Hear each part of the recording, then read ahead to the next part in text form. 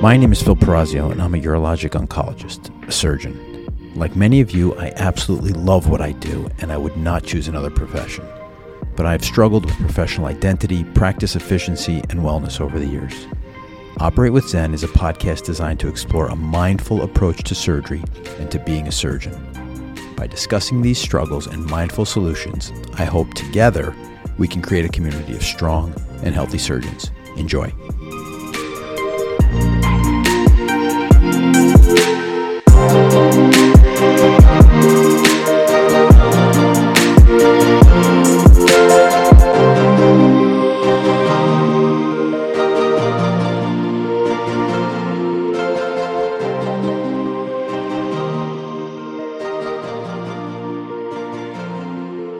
Welcome to this episode of Operate with Zen. Today in this episode, we're going to deal with negative feedback. And importantly, negative feedback can come in a variety of flavors and a variety of interactions. This could be formally when a boss or someone superior to us gives us bad news about how we're performing or how we're doing. But bad feedback in surgery can come in a variety of circumstances. This could be complications. This could be bad interaction with a patient or a colleague.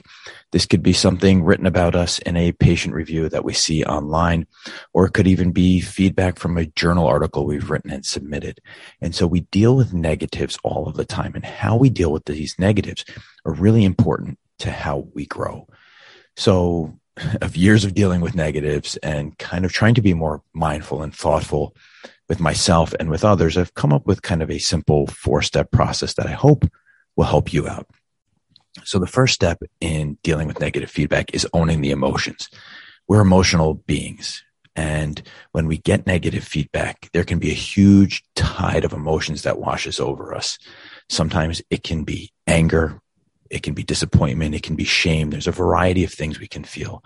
But the most important part of owning the emotion is understanding and being present in the moment and understanding that we have a reaction, and that reaction is normal and part of being a human being.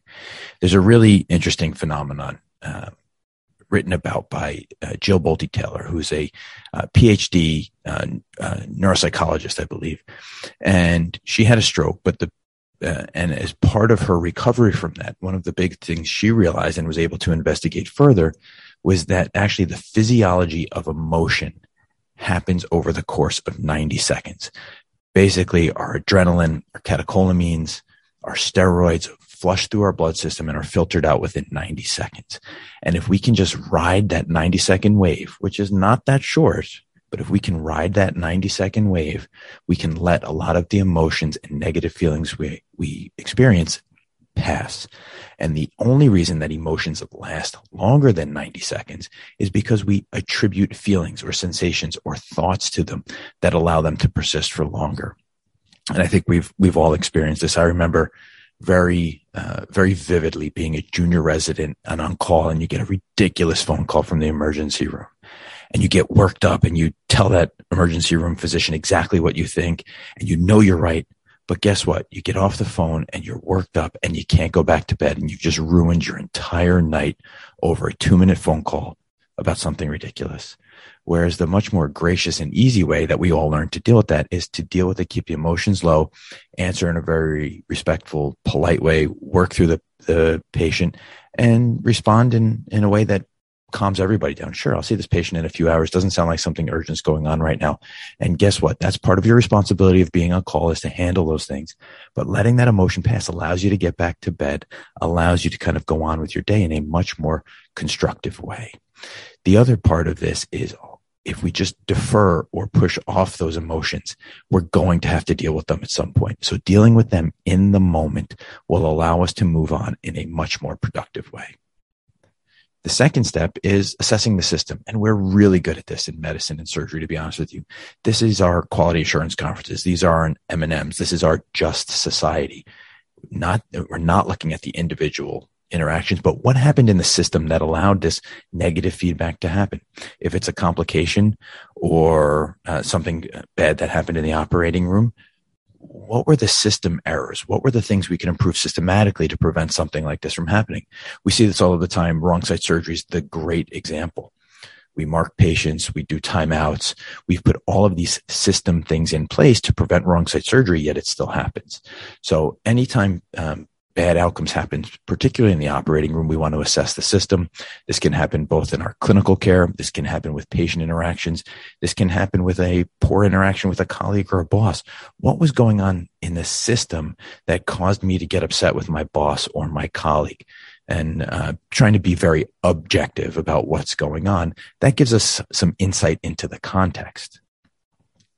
The third part and the third step is something we're not so good at. We're often trained not to look at this. But what are the interpersonal impacts? How do we interact with each other? What is the baggage or the biases that we bring to interactions that may impact this negative impact or help us understand why this negative feedback or negative interaction happened? It may be that the person you're interacting with has different incentives or a different value system. For instance, and I don't mean to demonize our hospital administrators here, but let's say we have a negative interaction with one of our hospital administrators. Our value in our system may be based on patient care, and maybe I'm being a little altruistic here, but we want to say that we're always striving for the patient and good patient outcomes.